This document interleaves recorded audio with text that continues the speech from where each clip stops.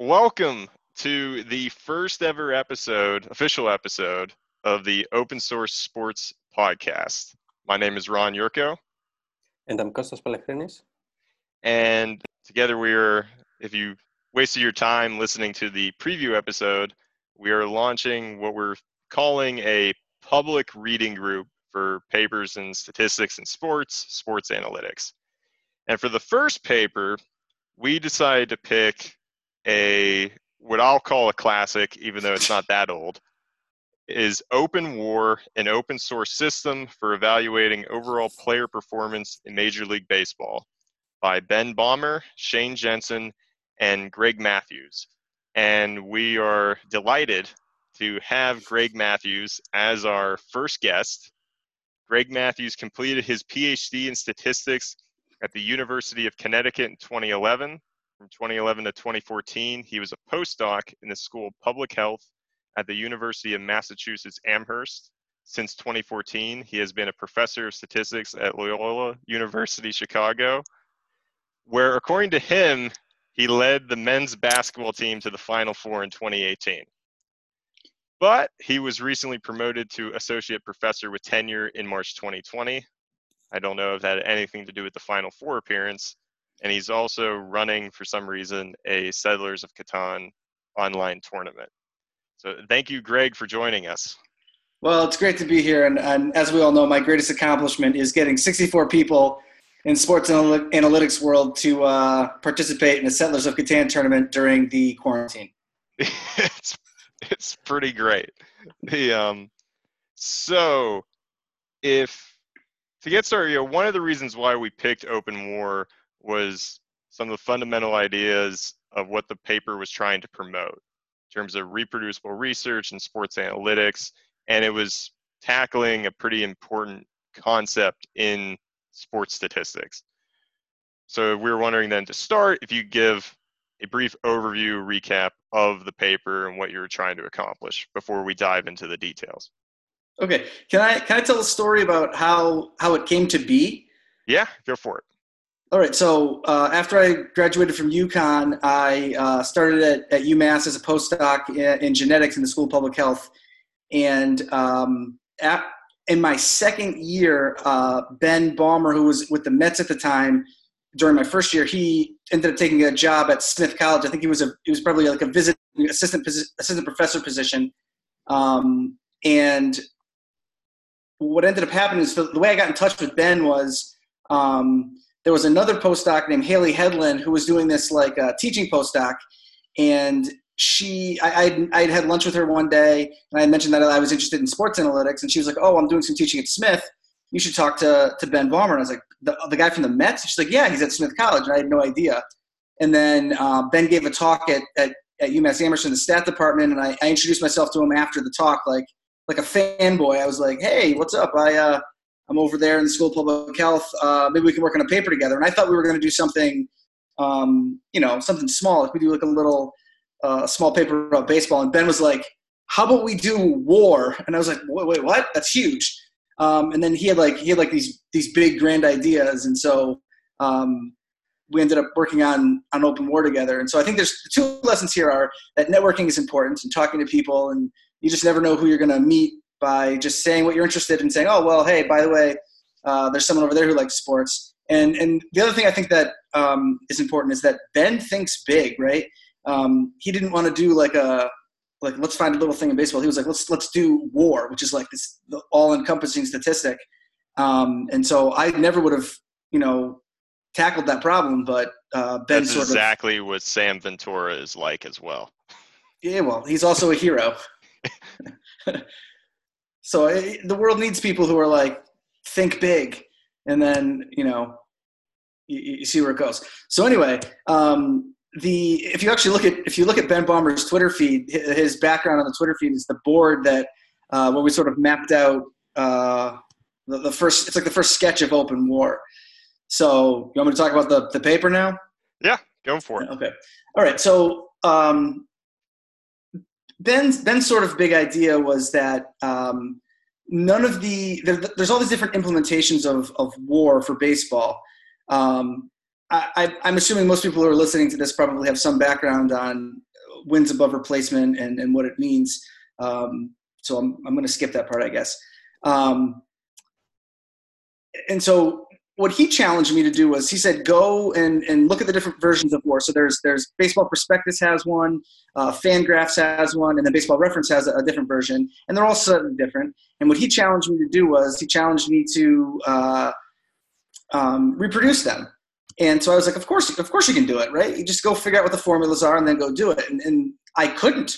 You can do parts of Open War, or parts of WAR you can reproduce.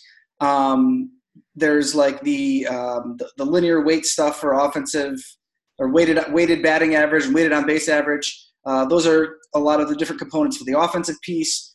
But then the defensive stuff is really hard to reproduce, and a lot of it's proprietary, and you just can't really do it. So what his big idea was, let's make an open source version of this, where we're gonna sort of, his limitations were all the code that we created had to be publicly available. And he also wanted the data that we used to be publicly available. So everything was completely reproducible, which is, the big thing in science these days is reproducible research, right? And so Ben wanted to apply the scientific ideas of reproducible research to sports, where it's not, not as rigorous. We've seen some stuff that happens in sports. And so the data source we ended up using, which was, it's open if you know how to get it. We used the MLBAM data, which is Major League Baseball Advanced Media, and we wrote Open War. One of the, or sort of two of the big things that we obviously wanted to be all open source with open code and open data, but the other parts that we really wanted was, we wanted a unified methodology across all the different components of Open War. And we were also interested in quantifying error estimates. Everyone who quotes WAR, even still, they're like, this person's WAR was 8.4, plus or minus what? There's never any mention of error in these things. So we wanted to be able to add error to these things, and we also wanted to have this unified methodology.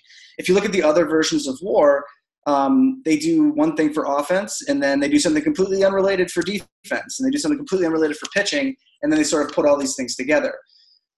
In Open War, what we tried to do is we tried to develop one sort of methodology that could be applied across all the different components, and then you can combine these components into what we call Open War. How's that for an introduction, Ron? That was great. Good stuff. Yeah. So I guess then we're going to start with diving into the methodology behind this and what you talked about with the conservation of runs framework. So at this point, I would give a sponsor for this part if I had one, but I don't. But I'll turn it over to Kostas for this first question. Yeah, so this first question actually is being sponsored by our Twitter followers. It's a question that was put out on Twitter by Adi Weiner, and he's asking, he's saying that the first step that you do in the paper is to adjust for platoon effect. Why do this in a cumulative value statistic, and doesn't this undervalue, for example, lefty hitters? And what do other estimators do with that? So the one of the biggest criticisms of Open War is what are we choosing to add into our models, and what are we leaving out? So yeah, so it will undervalue them, because you're comparing them to other left-handed hitters. But we know that it has a big effect on the game, right? So I guess my answer would be, you shouldn't get bonus points for getting or bonus points. You shouldn't get like extra credit for happen to getting a good matchup with the pitcher, right? That's sort of out of the player's control. So I would defend it like that. They're absolutely right that this will essentially undervalue left-handed hitters somewhat. But if you don't control for it, historically everyone knows there's a huge advantage to getting the right matchup between a pitcher and a batter. And so we felt that needed to be controlled for in some way. And the way you control for that is by looking at the handedness of the pitcher and the batter. So maybe there was better ways to do it. But the beautiful part about this is it's all open source. And if you hate what we did, go fix it yourself. That's good. So I had a question tied with that, and I know you're going to say it's open source, so you could fix it and you go do it yourself. But the decision of accounting for ballpark effects, and I have a big problem with ballpark effects in general. Okay. In terms of I don't understand how you can properly estimate them without accounting for the players on the teams. Because ideally, what the ballpark effect should be, right, is some function of the dimensions of the ballpark, the weather, the altitude, right, whether that's changing over the course of the year. Like, that's really what a ballpark effect is. Yes. Right? So when we just throw in stadium indicators, especially if someone decided to do this in the middle of the season, you could just be completely pulling out, the team's strong offensive performance or poor defensive, poor offensive performance during a streak or whatever, right? That's why it's a challenge to me of doing a ballpark effect without also accounting for all of the pitchers and hitters in a single model itself. Right. So did you look at doing something that was, say, not just straight up stadium indicators? We did not. So okay, if you wanted to estimate, if you wanted to isolate ballpark effect entirely by itself, you would somehow like randomize the batters and the pitchers and just get a whole bunch of observations, and then that would sort of like wash away the effect of the batters and the pitchers, and you could isolate the effect of the stadium, right? You don't get that in the real world, but you are getting,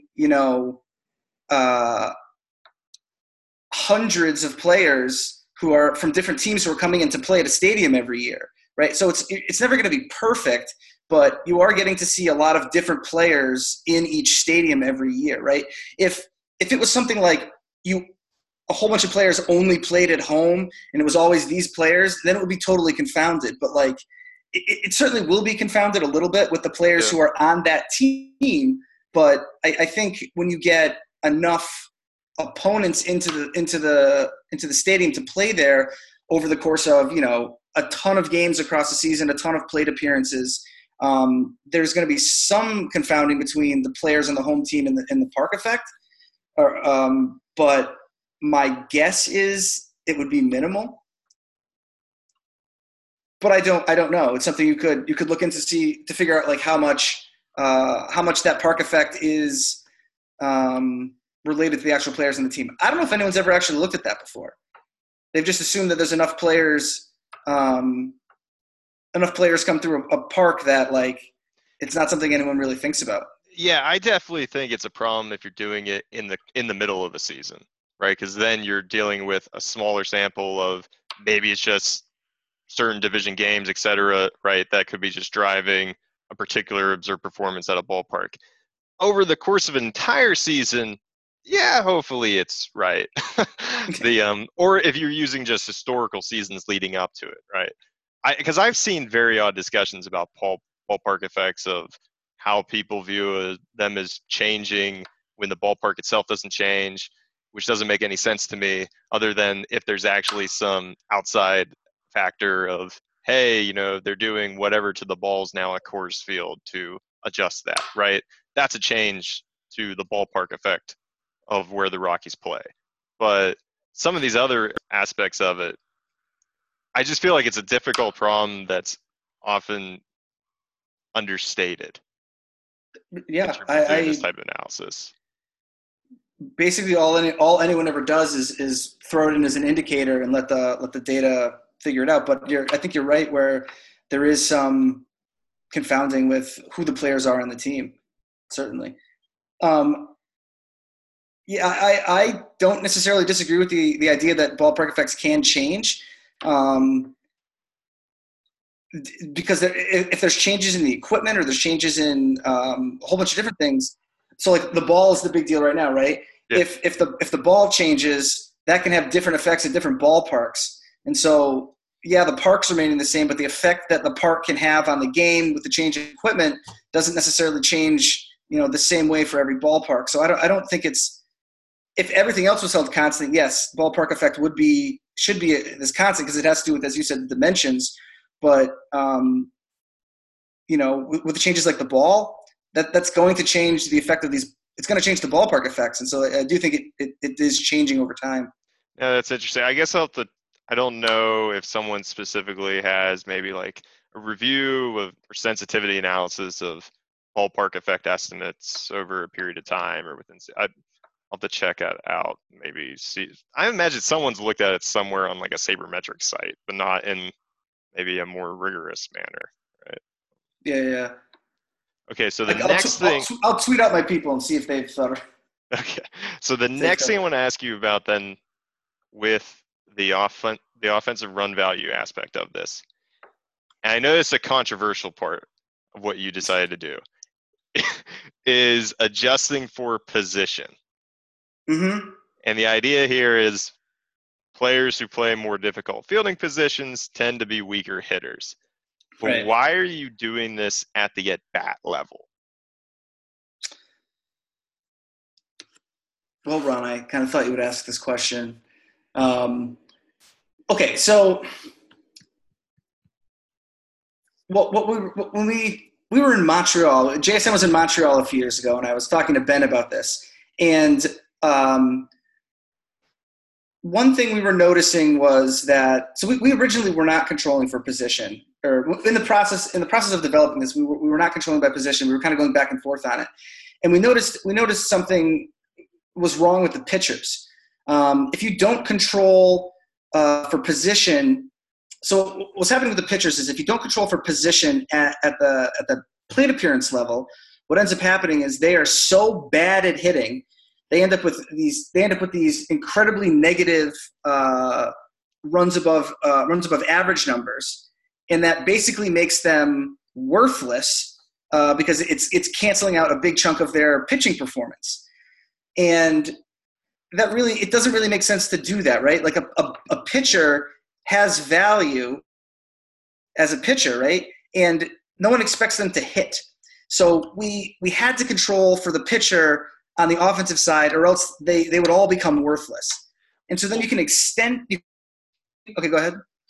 So instead of doing the position within the regression, though, couldn't you just essentially, when you're looking at the individual WAR components, the offensive aspect of it, the pitcher's offensive contribution is evaluated relative to the replacement level pitcher's offensive contribution, right? So if you're just changing the baseline to which the pitcher's replacement level, above replacement level offensive contribution is just looking at pitchers there, then you don't need to do the term within the regression, right? If it's just, let's just do position level baselines that you're evaluating relative to in terms of whatever value added metric I'm using, which in this case is the run expectancy, RE24. Mm-hmm. So if I have pitchers who, they're really bad on offense and most of them are really negative values based on their at-bats, but all of them are negative. So they're all really close together negative. So the offensive component relative to the replacement level pitcher doesn't,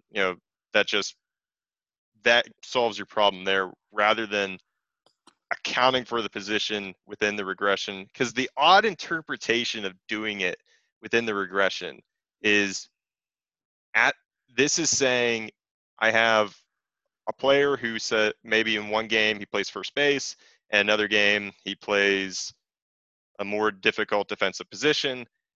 And then I have the exact same event, exact same situation, exact same change in run value. Mm-hmm. But because he was playing first base for that particular bat, it's less attributed to him, right? Yes, I can defend That's this. odd. I don't, okay.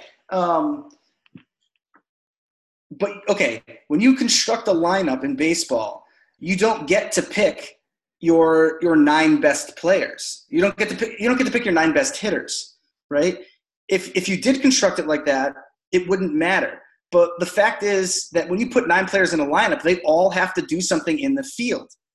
And I'm arguing, and you can think what you want about this, but I'm arguing that the fact that someone is able to get a hit and also play shortstop is more valuable than if someone is in the lineup and they get the same hit at first base, because you don't get to just choose 9 hitters. They have to do something else. And so the fact that they can do that on offense and play shortstop is more valuable than if they could do it at another less. I understand your point, and I get that point now. It's okay. You're attributing there's a difficulty for that game, and so we're gonna bake that in by doing it this way. Yeah. I get the point. It's, I guess, when you go into the resampling, then it has an odd feel to it, because if you're resampling a player's season and then it's just the player has these particular events that take place, right? Mm-hmm. These number of home runs, triples, or whatever, but it's like the adjustment of maybe if they change the position around every once in a while. I guess it actually won't be that big of a problem necessarily, right? For the players that don't. I mean, most players just play one position. Right. Yeah, it gets a little bit weird where like it is weird where if you have a batter who like they go back and forth between like first and third base or something like that, and they hit a home run, it's valued differently depending on what they were doing defensively in that game. Right? Yeah, that's what we were doing. And our 2 arguments are that you don't get to just put 9 good hitters out. They also have to do something else on defense. And that's what you do. You have to do it in baseball. Like, I wouldn't argue for this in football, because if you're on offense, there is no defensive thing that you have to do. But there's this other thing that you have to do, and everyone in baseball knows that there's, it's better if you have a shortstop who can hit home runs. They're incredibly valuable. If you have a first baseman who hits home runs, well, yeah, they're all sort of doing that, right? So that's how I. No, it makes sense. I guess I'd be interested at the end to see a comparison of doing the positional adjustment within a regression versus doing the positional baseline when you're calculating relative to a replacement level. It might be just like subtle differences, but no, I understand your point though about it now. That makes sense. Ron, I think that's a really good. Go ahead. Ron, I think that's a really good idea. And if you know any PhD students who have a ton of free time and are into sports, you can download all this code. And so I think you would be good for it, actually. Yeah, and I think we might have some summer undergrad students that could be good for it. Carnegie Mellon Sports Analytics Summer Camp. But we'll talk about that later. Okay, all right. Okay, so the last thing I want to talk about with offensive run values, just the brief point that one of the things that's great about the OpenWAR framework is it's very simple, right? It is actually simply constructed in terms of the different components based on this conservation of runs and on how you're attributing offensive side is equal to the defensive side. It's an accounting framework, which is great. So then once we have before you actually get to attributing the hitter run value, you have a basic approach for doing base running. And you point out here that, this was basically just a starting point that sort of bakes in the value from stolen bases, but it can be easily expanded upon. So I think there's been a couple papers about stolen bases that could be itself put into this part, but it's, in terms of the final offensive part, that itself makes sense. And of how you can attribute run value to players based on what I've seen in these other sites that do it, this is the most clear way of doing it, in my opinion. By, probability of the empirical probability of advancing so many bases given the current base out situation, right? that's a simple enough idea that then you can improve upon with additional maybe pitch level analysis of stolen base probability, etc. So wrapping that offensive part up, I'll turn it over to Costas to begin the discussion about the defense part. Yeah. And now that reviewer 2 was convinced about the positional adjustment, I have some questions with regards to the defensive run values, and particularly when you apportion the defensive runs and the fielding runs. Basically, you use two different models, right? So you have the first model that basically splits between pitchers and fielders, and then the model that makes the split between the fielders. So could you combine these two into a single multinomial model where the classes is basically the fielding positions and maybe a null class if the ball was not in play? And could that give any benefit? So you're saying that we are taking the defensive runs, we're splitting them between the pitcher as a pitcher and then all the fielders. Mm-hmm. You're suggesting we lump all that into a single model. Yeah.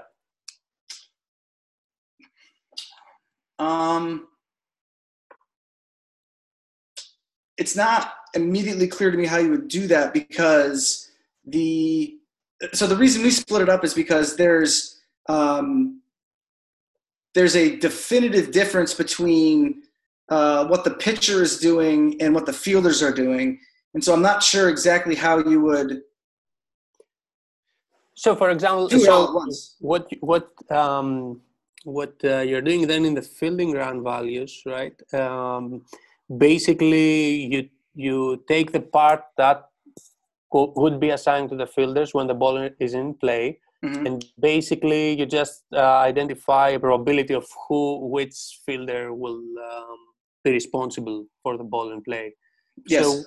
So basically, what my thought was, why don't just take all the fielders that you have as a separate class in a single model, then add another class which is, the ball was not in play, and the pitcher, and have this as a single model.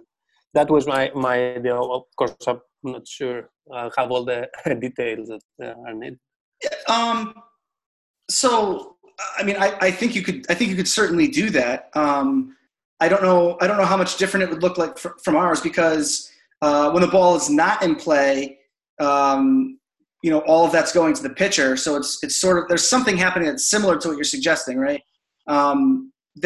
It's just not in one model. It's two mm-hmm. separate models. And we're saying that when the ball's not in play, that other model gets 0 to start with. And so it's splitting up. It's still mm-hmm. splitting up. It's just splitting up 0, yeah. But we just don't have it in one model. But sure, I think you could do that. I'd be interested to see how different that is from what we were doing. I think that'd be an interesting thing to look at, though. Mm-hmm. Yeah. It'd definitely be. Go ahead, Costas. I heard some undergrad students at CMU in the summer might look at that. Yeah. It would definitely be a more complex model. And I think this is the funny thing is what they did in Open War by doing individual logistic regression for each position, right? That, and then just normalizing afterwards. That's the exact same thing that we technically propose in our Going Deep paper about receiver catch probability that we actually didn't do. But it's the exact same idea, right? Because that is a lot simpler from a model fitting perspective, instead of having to deal with a multinomial. And in the end, it might actually just be equivalent. Yeah, and I think it's a good question, though. What Greg mentioned at the beginning, that one of the goals of Open War was basically to have every component estimate in a similar way. Now that makes sense, that all the components are kind of estimated a similar way. You have a model, a residual, fit another model, and so on. Yeah. So another thing I'll say is that, Ron pointed out two good things, and he was at the end of the offensive part, and one of them that he said was that it's in accounting, right? open war is probably not that predictive. I mean, it's going to be somewhat predictive, but that was never the goal, right? It's an accounting of what actually happened, and we're trying to apportion what actually happens to the individual players. And so in that sense, it's not predictive, and there's no cross-validation here. It never was meant to be that. And the other thing that he talked about was, and it's related to what you were saying, is that everything we do here is super, super simple. Everything's just a linear regression. Everything is a linear regression except for the fielding component, which is just a two-dimensional kernel density estimator. That's as complex as this gets. And I think that's really nice in a way that everything is done so simply, right? It's very attainable to people with, relatively basic statistical backgrounds, right? This is certainly not the most complex paper I've ever written, but putting everything together and being simple, I think, is a really nice way to do this. It puts it all together in one framework. Yeah, and I think the defensive component here itself is something that could be like easily expanded with, instead of replacing the at bat type of, the batted ball type events, use the StatCast, launch angle, exit velocity information. The one thing I was wondering why you didn't do this, I don't know if it was just you only wanted to use XY information at the time, was why not do a ballpark adjustment and also handedness within the defensive probability model?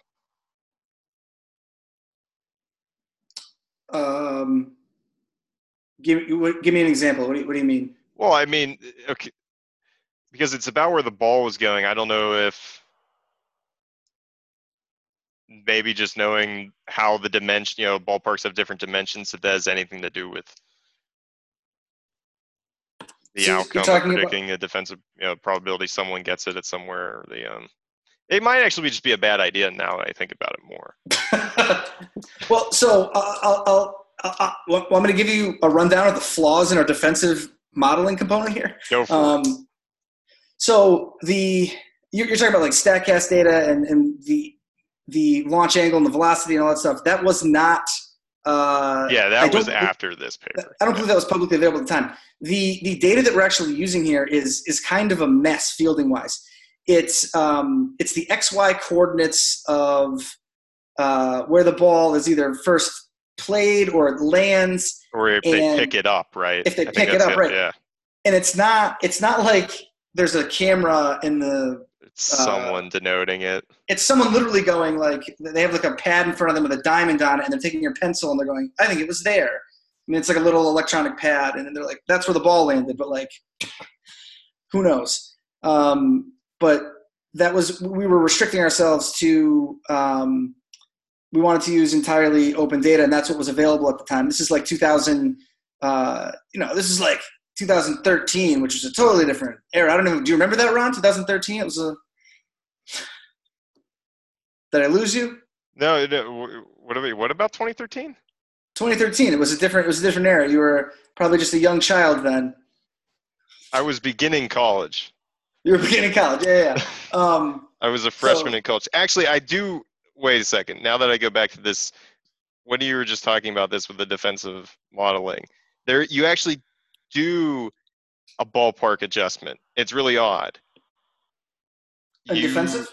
Yeah. And I'm going to say this for people that are listening, on the archive version of the paper on page 8, it's equation 9.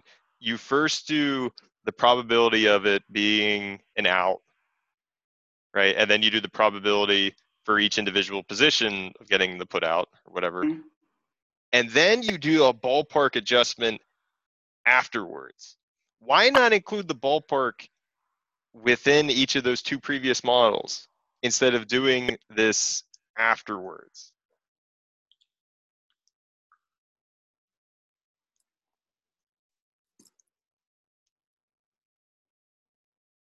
I don't know, Ron. that part, it was just, that was the part that kind of just seemed a bit odd to me. Because like the rest of the defensive part makes sense and you could easily adjust it. But then it was, now we're going to do a ballpark adjustment after we get the attribution of a particular player, of a particular fielder normalized over everybody else. Then we're going to adjust for the ballpark. When I'm curious, if maybe you don't remember, since it is so long ago, of doing it for each of the prior two models instead. I don't remember why we decided to include a ballpark effect in the fielding model here. Let me see if I can defend it.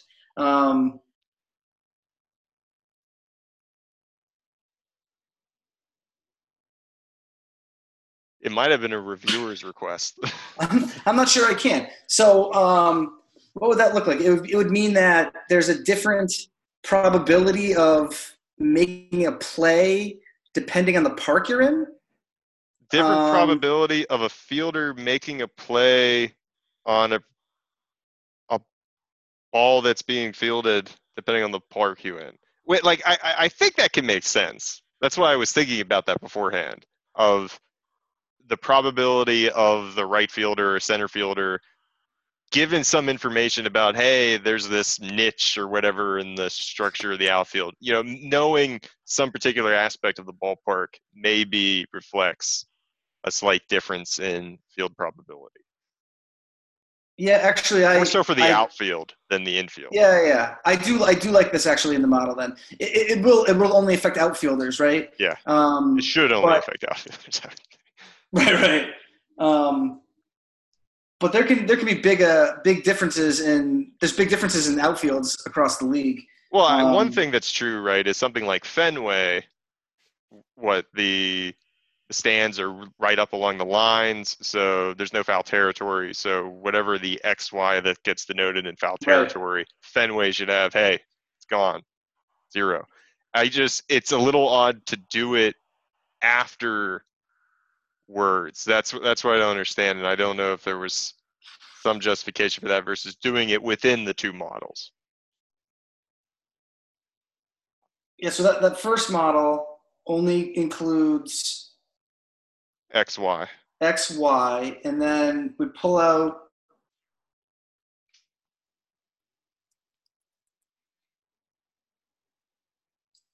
I don't know. You're then pulling out the sort of normalized component, and then that's getting portioned across the different fielders. But there you are controlling for park effect. So it's after it's with these probabilities that you're.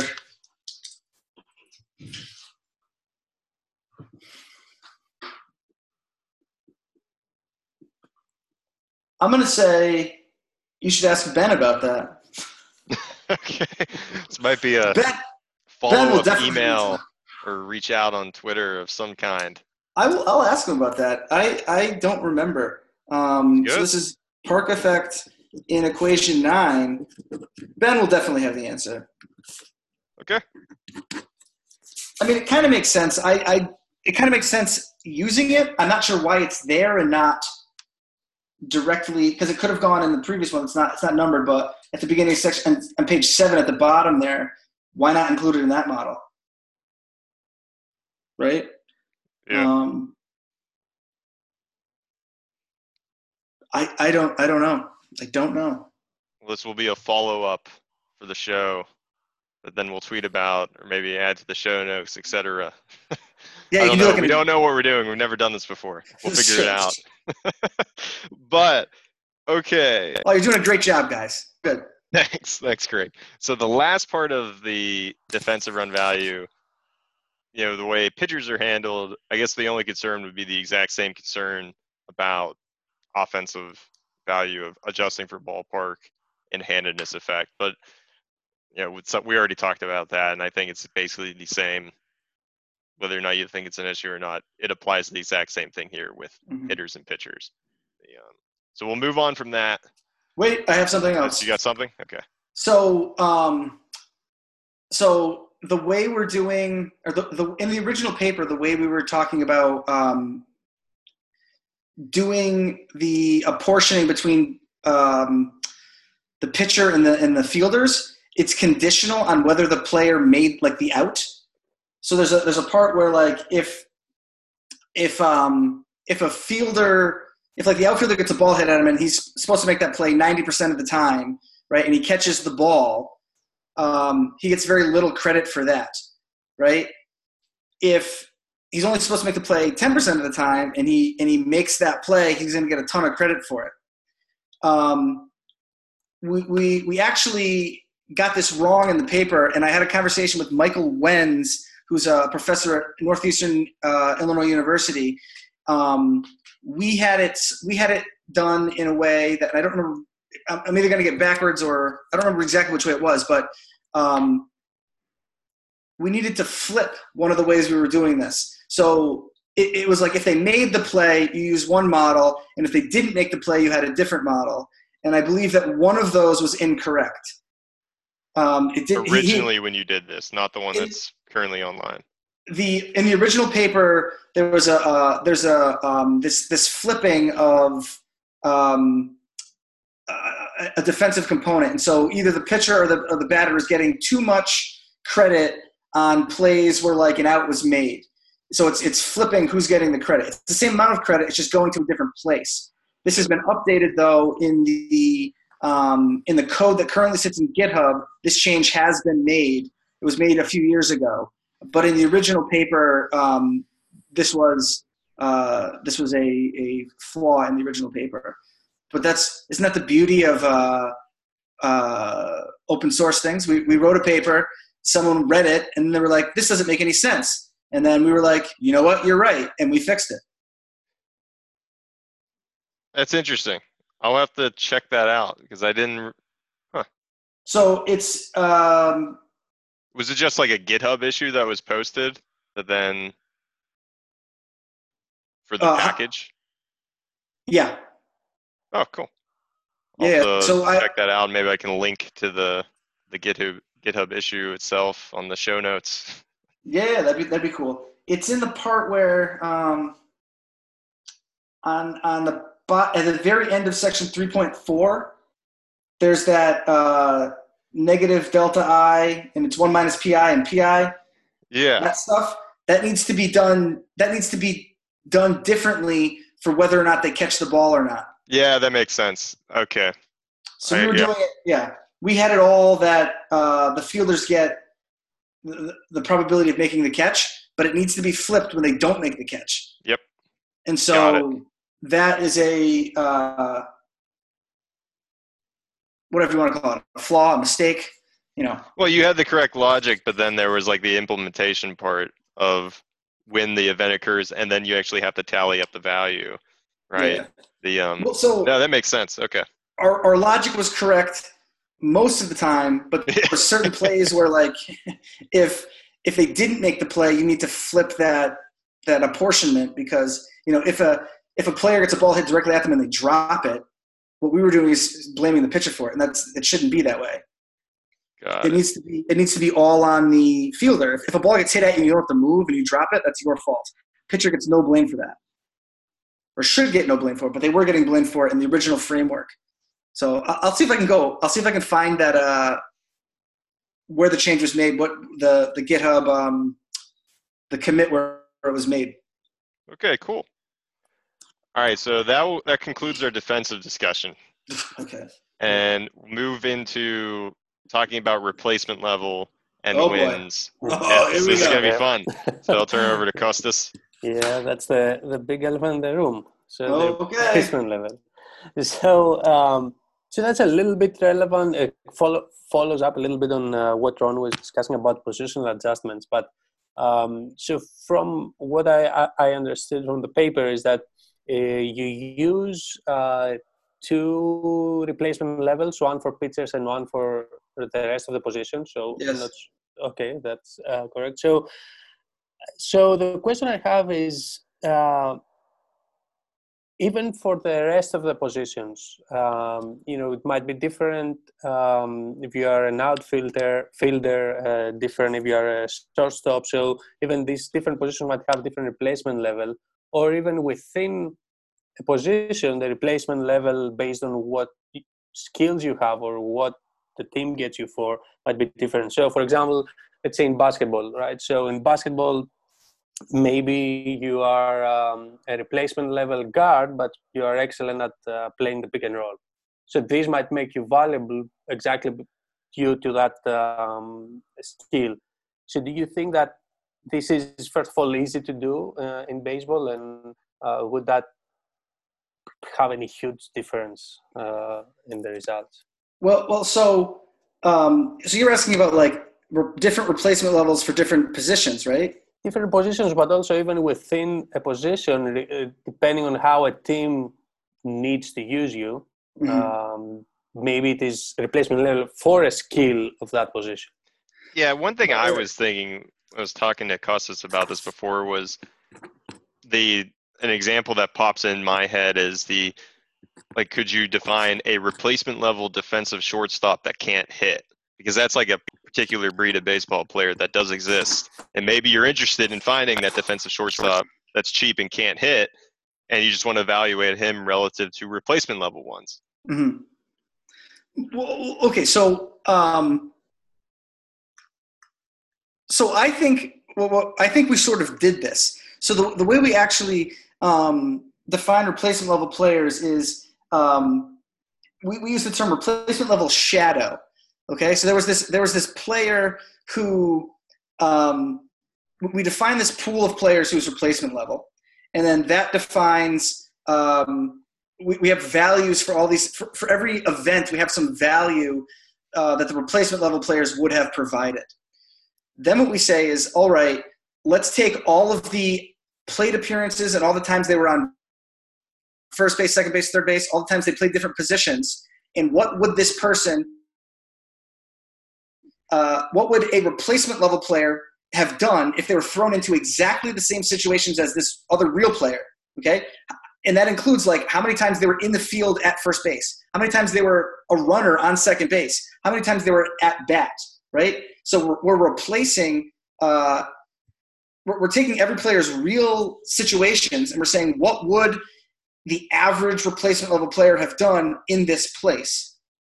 And then I guess it's the idea, though, of modifying that pool of replacement level players, though, right? That would change that. Because the idea of the shadowing, I think, is the most sort of intuitive way of actually defining relative to a replacement level versus what's being done in these other replacement level, by definition, is arbitrary, right? Yeah. So, but doing the shadow replacement makes a lot of sense. I think the idea, though, is maybe that pool of players that you're using to do the shadowing maybe can vary by the component, right? Or by the position itself versus just, all right, we've identified these players that didn't play this much and we're going to use them as the replacement pool, and then just they'll do their shadow in your different particular season and how you did relative to that, and that will be your value added above replacement level. Versus let's modify that pool for different players based on whatever position they play, or maybe you have some target baseline of interest that way. So I would say, so I think what you're suggesting is that for offense, there would be one pool of replacement players, and then for defense, there would be a pool of replacement players, or even for like first baseman, there would be a different pool than third baseman or something like that. I would counter that with, again, players aren't components, right? You have to put out 9 players who are they have to do the offensive and the defensive part, right? And so I don't like the idea of separating the different pieces of offense and defense in the replacement pool. On the other hand, defining a replacement player is defining the concept of a replacement player in like to do anything like statistical with the concept of a replacement player is an insane task. It's this replacement player is this like it's a concept that if I was like write down the definition of a replacement player, it's impossible. Like, well, how do you even do that? There's like all these like people will tell you, well, it's the players who are, it's like the top of, it's conceptually it's the top of AAA, right? It's the players who, if someone got hurt, you could bring them in right away. well, okay, but like, what is that, right? It's this theoretical player who, what does he bat? What's his batting average? How good is he as a fielder? And it does depend on, a replacement level first baseman is going to have different qualities than a replacement level third baseman. So if you wanted to define different replacement levels for different positions, I think I would be okay with that as long as you kept the components together. As long as you weren't doing like, here's a first baseman's defensive replacement pool, and then they would have a different replacement pool for offense. I think as long as you kept everything together, the offense and the defensive components together, you could probably do like different replacement levels for different positions, but then people play different positions. So you'd need to have them as a their shadow player would be one for here and then a different one over there. So actually, we were talking with Ron before, something that you brought up. Are there enough, I mean, obviously there are enough players from minor leagues, from AAA, that go and play during the season that are being called up to play? Are there enough data on these players for a season or for a number of seasons that you can actually use those appearances they have to define replacement levels? So the numbers we used were, it was 12 pitchers and 13 batters, or vice versa. I'm not sure. So we said there's 25 major leaguers on a team. And then when rosters expand, well, also, first of all, there's a 25-person roster, but during the course of the season, players are coming up and down. So you're getting more than the 25 who are on the team who are like the major leaguers. And then when rosters expand at the end of the season, they go to 40-man rosters, and a lot more of these players will come up and they will get at-bats. Are there enough of these at-bats? Maybe. I don't know off the top of my head, but you could go. It might be in the paper, but like how many? What's the number of observations for this replacement pool that we have? I don't know if that's actually in here, but I don't know if it's in here. But I mean, there's a lot of at bats in a season. Mm-hmm. Yeah, I guess it could be something of doing like a concrete definition of players that were explicitly like signed off the waiver wire or something like that, right? Literally players that were moved around in hindsight over the course of the year that were by definition replacement level, right? Like the literal replacement level is someone that's readily available to get, right? And you could do like some sort of contract analysis of it. I guess my biggest problem with everything regarding replacement level is how do you actually assess the definition of replacement level? Can you assess that? So I don't know. I can give you a flaw with what we're doing though, is that if a player gets injured and they're a star, they're not going to get enough. They're not going to get enough at bats, or they're not going to get enough WAR value or runs above average value, and they'll end up in the replacement pool. And so we had the exact same problem with because we based NFL WAR, our replacement level, following the exact same like roster type definition, which to me made sense, of being a little bit more like this is a role, an arbitrary, not necessarily an arbitrary cutoff, more of a here's a cutoff based on some form of roster structure.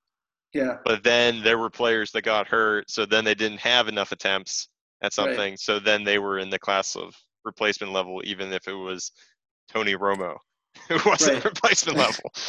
Right. But I would rather have some objective cutoff where I'm not making the decision who's in it than saying, all right, well, these players are replacement level and these players are not, because that, you could ask 10 different people and get 10 different answers. At least with this, there's a cutoff and everyone will get the same answer as what's a replacement level player. But you could do something with contracts, like, if the contract value is, but I don't even know if that works either, because there's like discounts and other ways of making money. So I don't know exactly how you would like, I don't know how you would do it completely objectively because it's not a real thing. Replacement level is not a real thing. But it is a marketing tool, right? Of this is a statistic, and we're going to define it based off of this thing called replacement level. And it just became so popular. Yeah. So I actually have no problem with like having like just stopping at like runs above average. I have no problem stopping there. I think that's I don't think anybody has. Yeah, I think everybody agrees that kind of a formulation can make sense. Yeah, but then we can't do WAR without the R, right? So we had to have some sort of replacement level because if we were mimicking what these other things had done, we had to define some sort of replacement level and come up with. And we were doing a run, so like we got the runs above average, and we were like, this is great. And then we're like, all right, we need a replacement level, and we need to convert it to wins. And so our wins conversion is we just stopped and we're like, that's a good transition for the next thing I want to talk about. Is the runs conversion to wins. So what you did in this paper is you're using the run expectancy to do run value added, so it runs above average, convert that to runs above replacement, and then we're going to have the relationship based off of the Bill James Pythagoras to say how many runs equals a win. Yeah, and this is what everyone does, right? Yeah. What I have a problem with, and this came out even from working on the NFL WAR paper, of does this create a problem of some made up notion of wins added during the year? Because it's not actually connected to the real observed wins in a season, right? Yep. To me, if the idea is to reflect what actually happened over the course of the year with regards to wins, then you really should be using win probability added instead of runs added, right?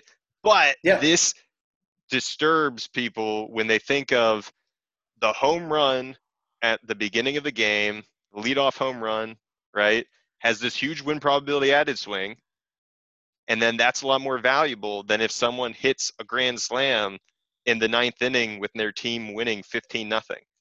Okay, that's disturbing to people. They want it to be exchangeable, right? Of, well, that event, what if if it happened earlier, then it should be the same value. But when we look at then these wins above replacement measures, they don't actually relate to wins in a season. Right. And so to me, then it's, if I want to actually evaluate WAR, I need to be able to, in my opinion, it should be related to wins in the season. Yeah.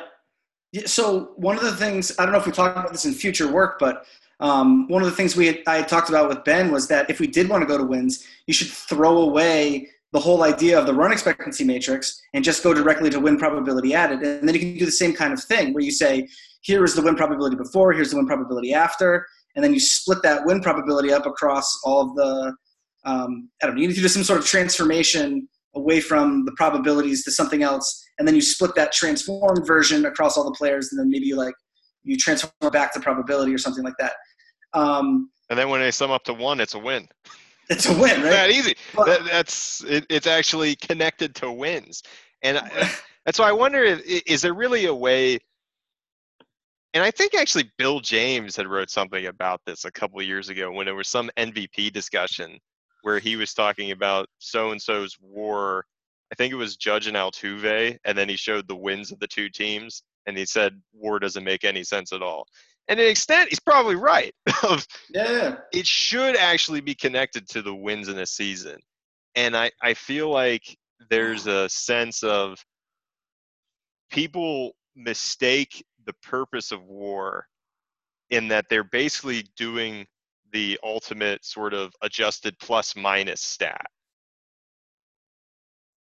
Right? They're trying to get like some player efficiency value that could be very much related to runs, but it actually isn't related necessarily to the observed wins in a season. And I've yet to see someone do it really constructed with the point of related to wins in a season.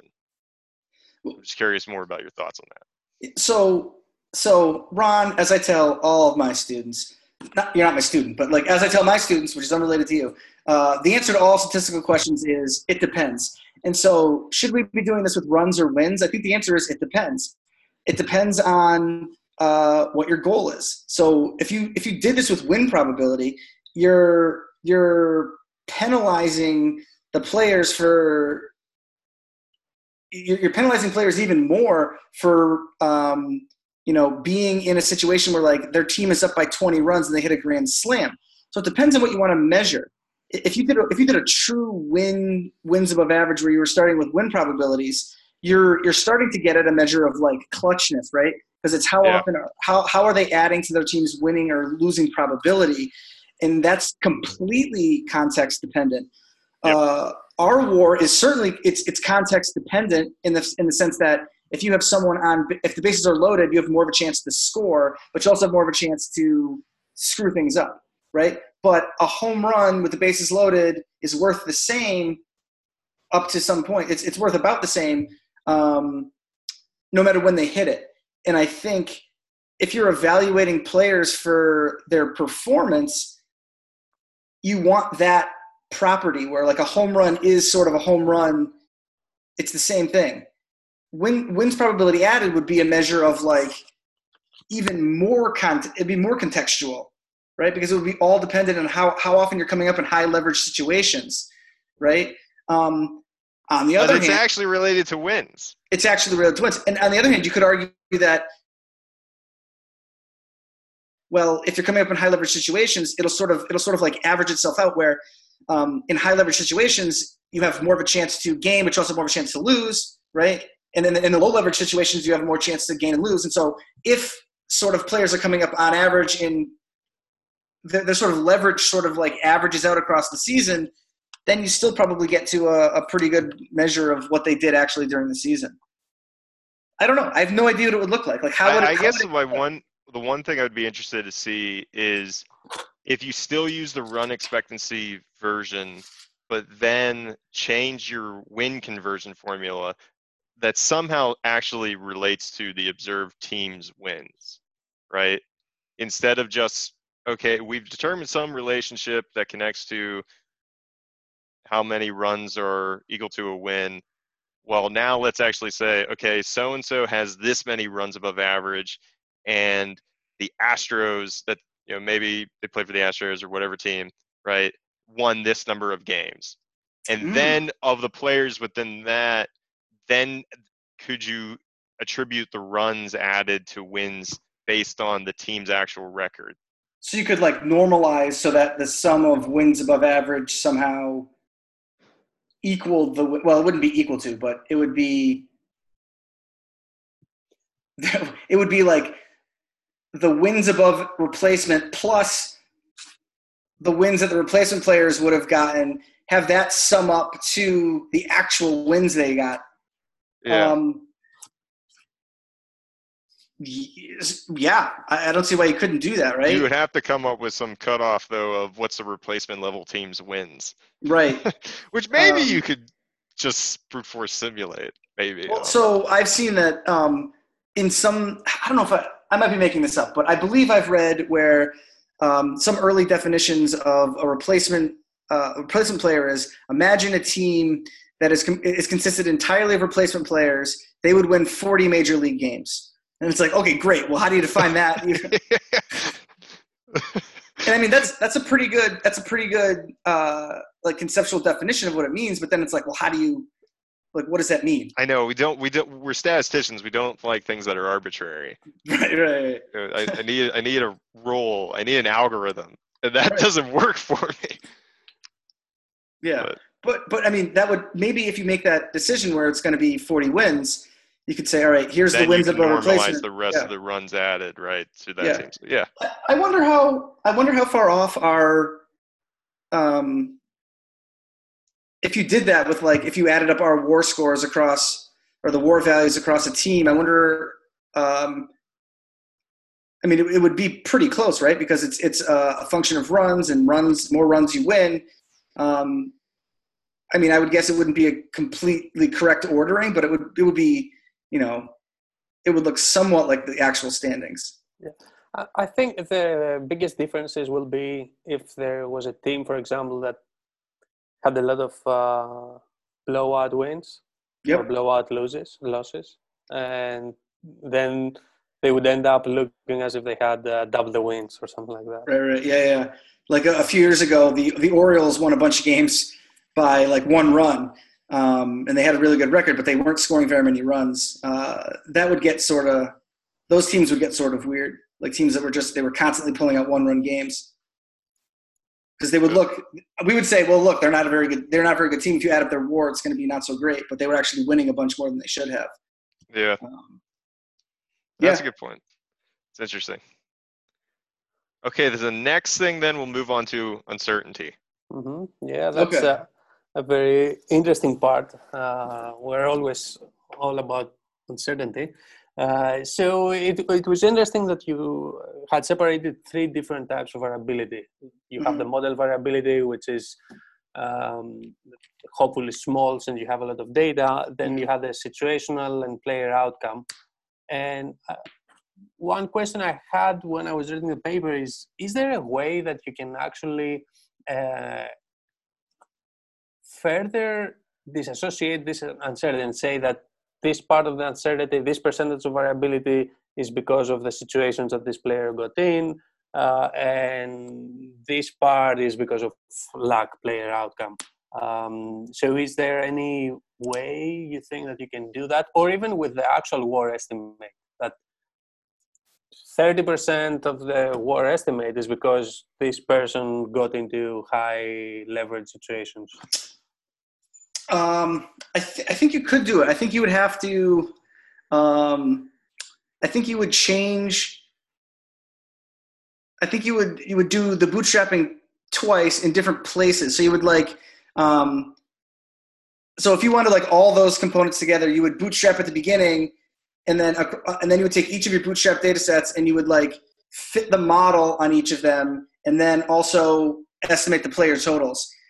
You could then say, all right, let's fit the models once. And then after we fit the models once, you could then at that point do the bootstrapping. And now you're removing the part that is the models.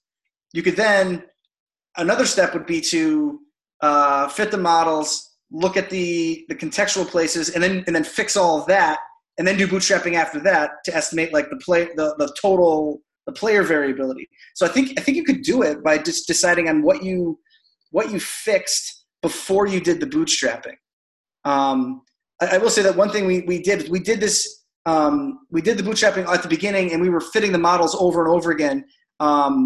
If you do this on a full season of data, you have about 190,000 plate appearances, and the error associated with the models is incredibly small relative to the error of just, a player has like 500 plate appearances in a season.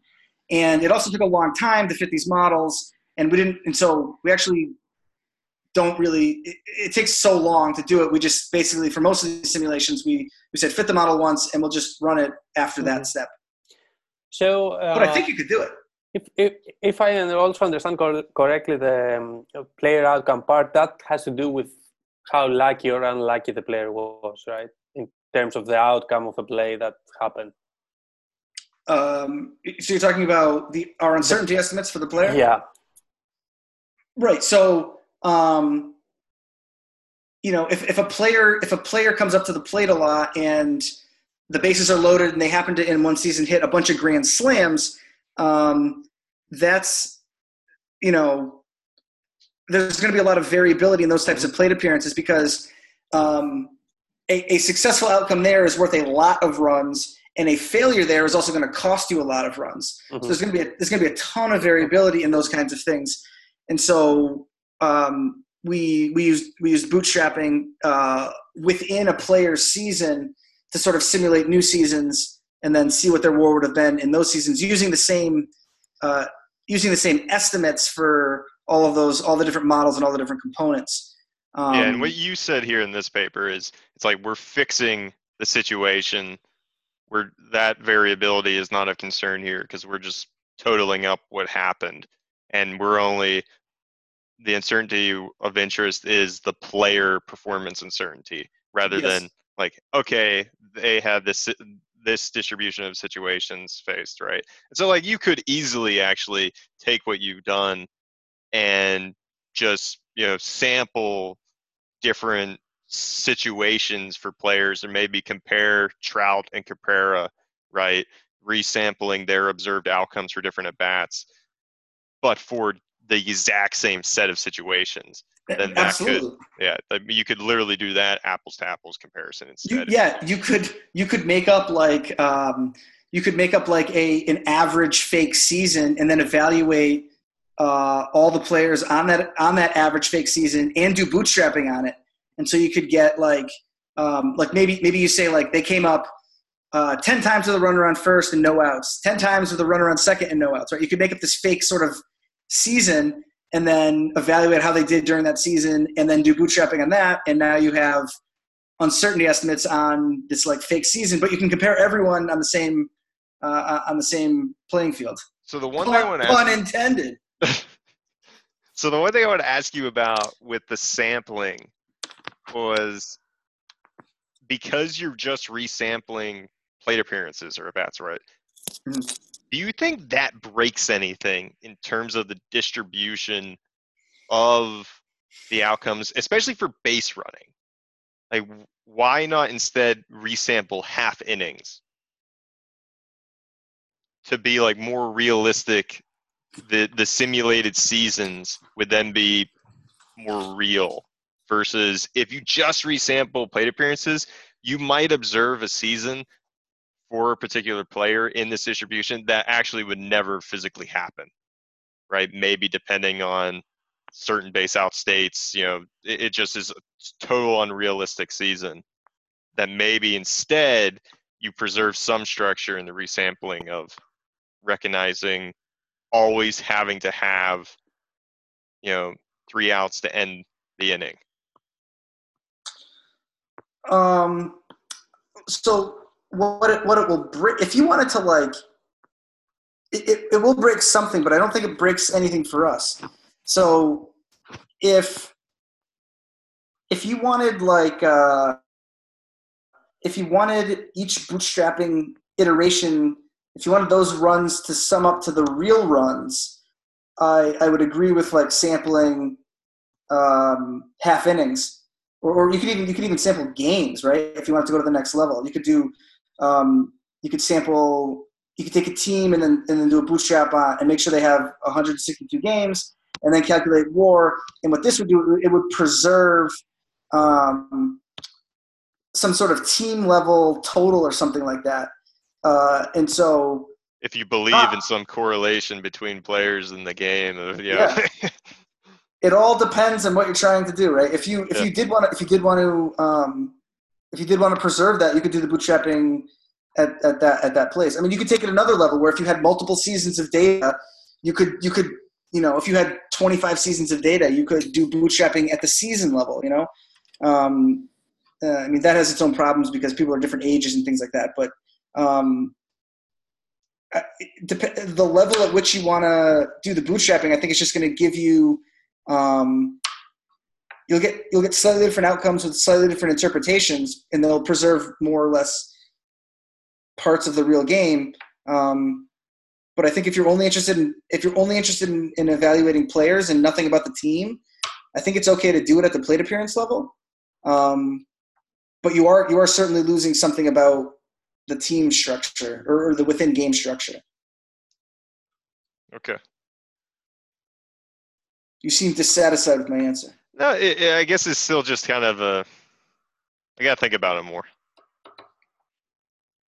So we'll move on, though, because it's been going a long time. And we'll go on to the final set of things we want to talk about, with just some discussion about WAR and some of the implications and, the follow-up from the paper. So, Kostas. Yeah. So I had few things which are not technical, high level. First of all, I want to ask you, where have you seen a journalist that actually cares about uncertainty? Because you mentioned that at the end.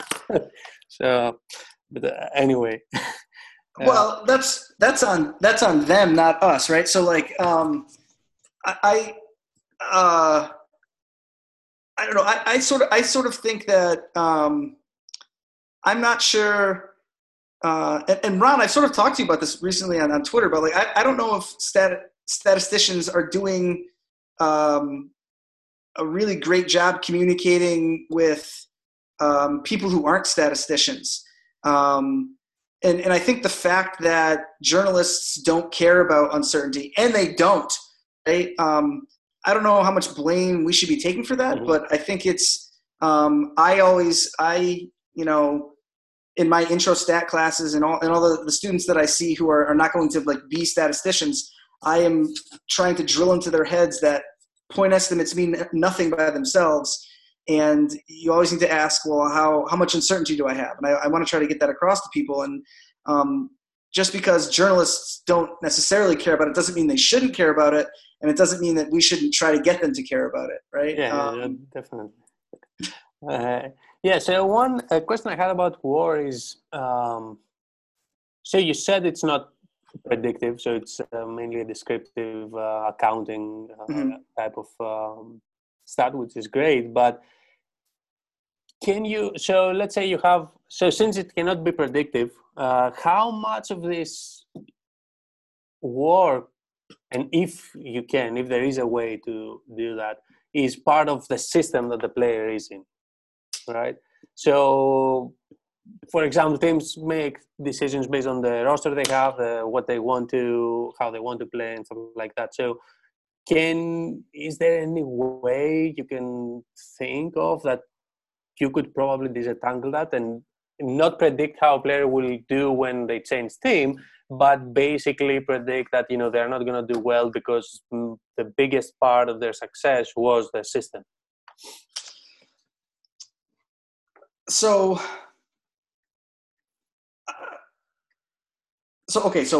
open war is certainly, it's retrospective. It's looking at what actually happened and it's doing this accounting. If you wanted to like remove the effect of like the system they were in, this would include things like if you play in a team and no one else is getting hits, and you always come up to the bat with the bases empty, and then you play in another team and the bases are always loaded, right? Our open war is probably going to give you more credit for the times where with the team that has the bases loaded. I believe the way the run expectancy works is that you would end up with the home runs that you hit will negate, or they will more than negate the effects of getting an out with the bases loaded. But what you could do, one way to get at this would be to remove the context, right? So you could make every home run worth the same amount regardless of when it happened, right? Because that's essentially independent of the system they're in, where the system is sort of how many players are on base. It's different than in a sport like football, right? In football, you could have a running back who goes to a different team, and it is literally completely different. In baseball, if you have a guy who hits home runs, you put him on different teams, he's going to be doing largely the same things. So the system in baseball that I think would be more about like how often are your teammates getting on base. There's a little bit of like, is the manager calling in bunts more often than not? But in, a big portion of the baseball season is just letting a guy go up and hit, right? There are parts where like there's hit and runs, and there's things where the player is doing something to react to the specific situation they're in. But like, if you really wanted to remove that, you could do that. You would just change. You could even do it within the open war framework, where you would change the run expectancy instead of looking at how many runs. Instead of looking at the situation, you would just say, all right, every home run is worth this, right? And that would certainly make it more predictive too. But I don't know how you would necessarily disentangle those two things. An idea that we had was, I don't know how you would do this either, but could you attribute like value to the system? So could you give like the manager some war, right? Like if a manager was like, all right, we're going to bunt here, could you like penalize them or like how many wins or runs are they adding to a team, right? I think that would be really interesting, because there's not really a great way of evaluating the effect of managerial decisions in baseball. But I haven't thought this through. And I don't know exactly how you would go about doing it, but I think that would be an amazing project for like, you know, a Carnegie Mellon summer student at the sports analytics thing to try to tackle. Yeah, I gotta think about that one more. For something like because you could definitely simplify it for particular types of events. Like if you decide to break down base running decisions, maybe, or you know, like the team aggressiveness in terms of how many bases they steal, or the decision to bunt. Yeah, no, that's interesting. What about pitching decisions too, right? So like he brings a pitcher in a high level situation, right? So like things like that. Yeah, I don't know how much it overlaps with this framework, though. I would have to think about that. No, you need to do something different because you have like you'd have to do something with like if you bring a new pitcher in, you'd have to think about like what would the pitcher? It's like a missing data problem, right? What would that other pitcher have done in this situation? Like on average, you need to build some model for what that would look like, and then it sounds like a Mike Lopez problem. Yes, yeah, it does sound like a Mike Lopez problem. Ruben Kozlov model. So I want to ask you something. It's in the paper. It's at the very beginning, page 4, section 1.2. You write, "Our hope is that in time we can solidify WAR's important role in baseball by rallying the community around an open implementation." So I ask you, where do we actually stand on this? Because in my opinion, from what I've learned of working on NFL Scraper, NFL WAR, is academics tend to receive pushback from the sports analytics community unless you're a student. If you're a student, you're very much welcome into open arms. All right. But how do you think, what has worked well with open WAR? Maybe what are things you think could have been done differently with it in terms of its actual impact on baseball analytics, baseball and sabermetrics? Well, so what I'm about to say, I think is true. I think it's true of a lot of things where, so like I'm not saying that open WAR is the best, but I think there's what actually filters through to the general public and the people who are doing this kind of thing. So like baseball writers or baseball managers or things, people who would actually use this kind of stuff. I'm not sure that. Well, I'm sure that it's not always the best stuff that is filtering to the top, right? There's like a marketing component to this. If you're a company, your goal is to make money, right? And so you want your statistic to get used as much as possible because there's money to be made. And so you're going to be saying, all right, please use our statistic, and there's like that's your job to make it work. We wrote this paper, and like we have no financial incentive that people use this. We're not out there saying, we're not like going around the major league teams saying, here, you should use this framework because we think this is the best. I don't even know if teams are aware of this. Well, I'm sure some of them are aware of it. But I don't know how to actually, like, how would you get this into the hands of, like, I don't think there's ever going to be a day where, it'd be pretty cool, but I don't think there's ever going to be a day where, like, you're watching I'll use the Pirates. I don't think you're going to be watching the Pirates game and someone's going to be like, this guy's open WAR is 2.6 this season, right? They're just going to say WAR. And then they're not going to, no one's going to think, people who are watching aren't going to be like, well, are they talking about Fangraphs WAR or Baseball Prospectus' WAR?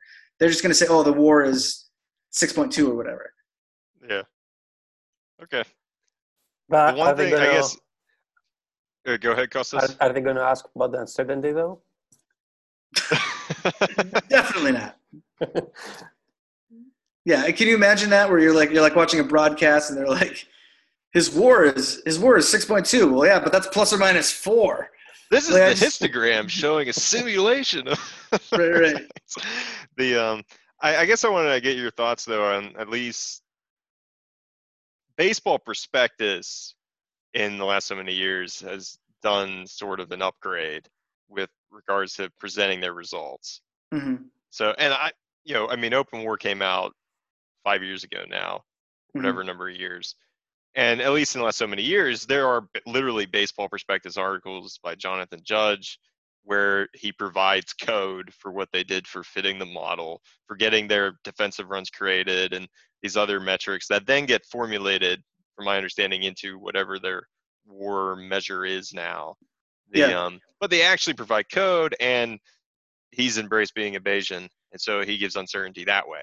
But that is a step in the positive direction, right? This is a big group in the community, public-facing group that they literally make money from doing this. Yeah, that seem to follow then. Well, so the Baseball Prospectus group is absolutely incredible. So full disclosure, they have a Slack channel that I'm on, and there's these the conversations are really, really interesting. There's a really incredible group of people. There's lots of PhDs floating around. Lots of people have been around baseball for a really long time. It's a really incredible group of people and what their skills are. And Jonathan Judge might be the most incredible among them. I don't know if you know his background, but he's a musician turned lawyer turned statistician. Right? Yeah. So he did music undergrad, and then he went to law school. He's a lawyer now, and he has no formal training in statistics. But all he does with his free time is just read about statistics. And so he's asking me all these questions, and I'm like, I don't know, I've never heard of this stuff before. Where are you getting this from? And he's citing all this stuff, and he's super into it, and he's just as good as he knows. He's got to know as much as I do. Probably not about the math behind it, but he's incredible. He's just done it on his own. It's absolutely incredible. So it's a really interesting group of people. Yeah, they're totally all about open source and being and reproducibility and all that stuff. And it's a great group of people over there. Yeah. So another thing I want to ask you about, this is sort of my last, about what you did with OpenWAR with regards to, it's based on the access of that MLB advanced media data. And now, this could be, I think it's easier to access that data with the Bill Petty baseball R package itself. But what about historical seasons? And, this is a framework you introduced for this particular set of data, especially for, the defensive modeling aspect. But, did you think about, let's do our OpenWAR that's probably much simpler, right, for maybe using retro sheet data going back? Because the one thing I can't stand is when I see a comparison of someone's WAR from the 40s and the 50s, he was thus the best player in that decade. His WAR was this, based off of whatever arbitrary positional adjustment they had post-World War II era baseball, right? It's absurd. And I have no idea how they're actually coming up with those numbers, other than whatever linear weight scale. But then they make some positional adjustment, and I can't believe anything for defensive value during that time period. But have you or Ben, anybody, given thought to this reproducible version for the historical data, maybe using something like RetroSheet? So you could probably, the answer, have you thought about it? No, not at all. What I guess you could do is you would say, all right, instead of, you could probably get plate appearance level data on, you'd have to look at what data you could get, right? And then you could probably just simplify things where you're not, for defensive stuff, you're not gonna be able to do anything. But you could probably do something with offensive. You could probably construct at least the offensive component of this somehow, because I don't even know what you'd have. I think you'd have to do it different. You'd have to do different models for different eras, because you'd have more or less data. If you go back to the 1800s, you're going to have a box score. If you go back to the 1990s, you can probably get a reasonable amount of data. You're not going to have where did the ball land, right? But you probably do different models. By the way, at last Carnegie Mellon Sports Analytics Conference, the historian that you brought in was fantastic. When he was talking about the comments that people made in the like whether or not it was a manly play. That was unbelievable. Yeah, I guess we could pitch his book, Scouting and Scoring by Chris Phillips. Yeah, if you want to check it out. Yeah. Oh man. The okay, I got one more thing actually about Okay. Open War. So in the paper, the presentation of the results, you essentially are using an eye test, right, for assessing, hey, this thing is working. Mike Trout comes out on top. That's the best way of knowing if something is correct in baseball. That's more than an eye test. But is there really a right way to evaluate a WAR measure? Like, what would you actually do if you want to say, and I've seen others in our group that have done connecting some sort of player measure of any kind to predict wins in a follow-up season, or because so like the Baseball Prospectus group, they do this analysis of showing how well their stats are at being descriptive of runs scored or being predictive of the stats the following year. But that to me is like an adjusted plus minus player efficiency measure, not really about what happened. So if you want to get at, okay, describing the number of wins, do you just look at the relationship of it equaling the wins as being the best way of doing it? That's what I don't know is how do you actually properly measure WAR when the goal is to say this is what happened? Yeah. So like, what is the target, right? I have no idea. Like, how do you know if you're right? Because no one ever does when they present the type of like Right. player metric, the one number summary for a player. It varies in terms of what people do. And the one analysis I think that was very good was by Francesca Matano and Lee Richardson and others for their soccer paper, where they were doing like within season prediction of the end of season record given a current value that they've observed up until a point in time. That's a very interesting way of doing it.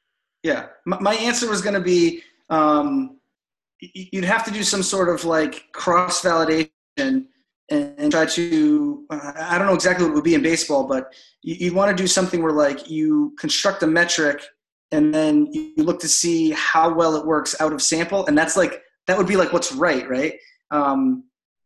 If something is right, it should be predictive of, well, but this isn't even meant to be predictive, so I don't know what the target would be.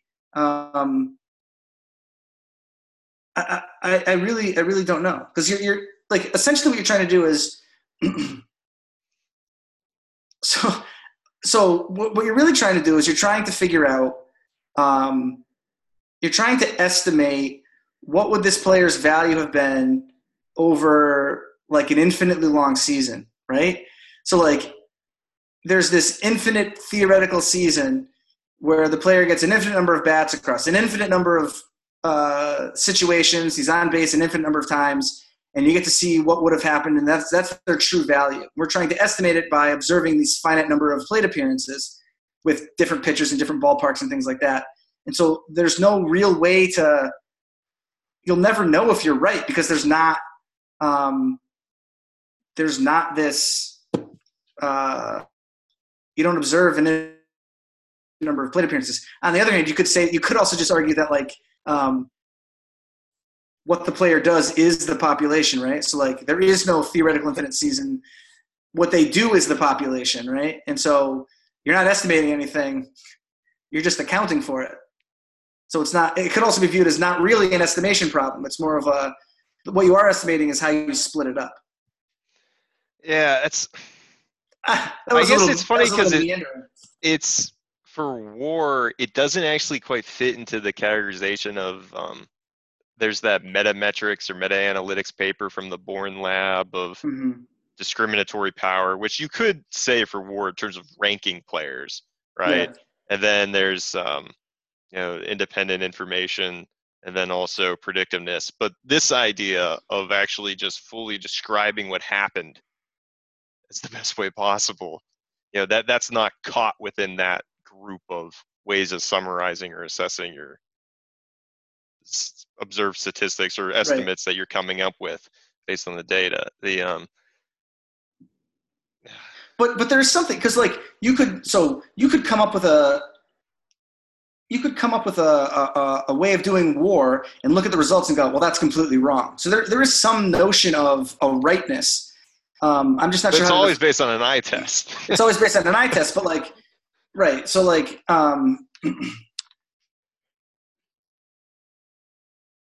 yeah, like, well, the best players should be at the top. Well, but who are the best players? Well, I don't know. Which is justification, right? From you would want to see someone like Mike Trout up top. I guess it's part of the evaluation to me of actually connecting it to wins.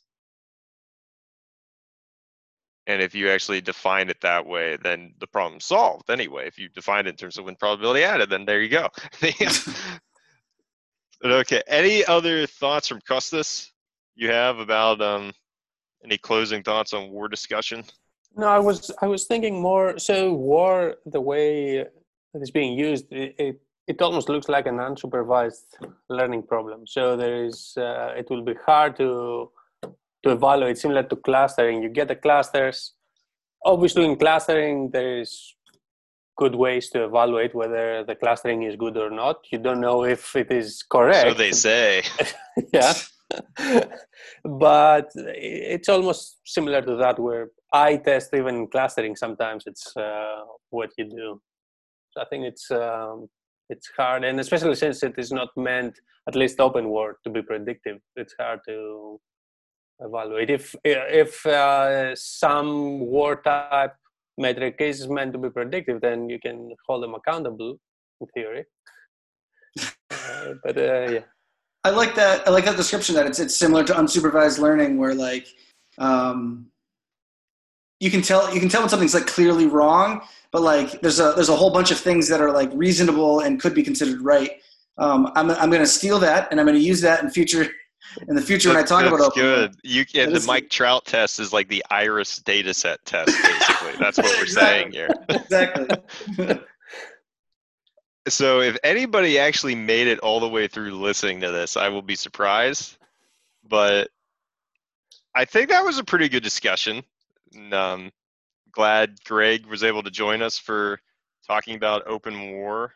I'm sure if anybody wants to correct anything I said, they said Greg can't be wrong. He's never wrong. So you can respond on Twitter. And Greg, what's your Twitter account for people to follow? I'm sure they already follow you, but just so people know how to reach out to you. On Twitter, I'm Stats in the Wild. You can follow me on Twitter if you want. And can they follow you on Twitch? It's probably a more important question. Oh yeah, that's true. I've just started streaming on Twitch. I haven't been doing it lately because I've been grading, which is miserable. But I will occasionally hop on the Twitch and I will live code my research. So if you're interested in watching someone slowly do work, hop on Twitch and watch me slowly code. I'm working on some shape stuff with teeth. It's really exciting. Well, that's good. So, all right. So I guess I'll wrap up. We have no idea what we're going to be doing for the next episode. We will tweet about that.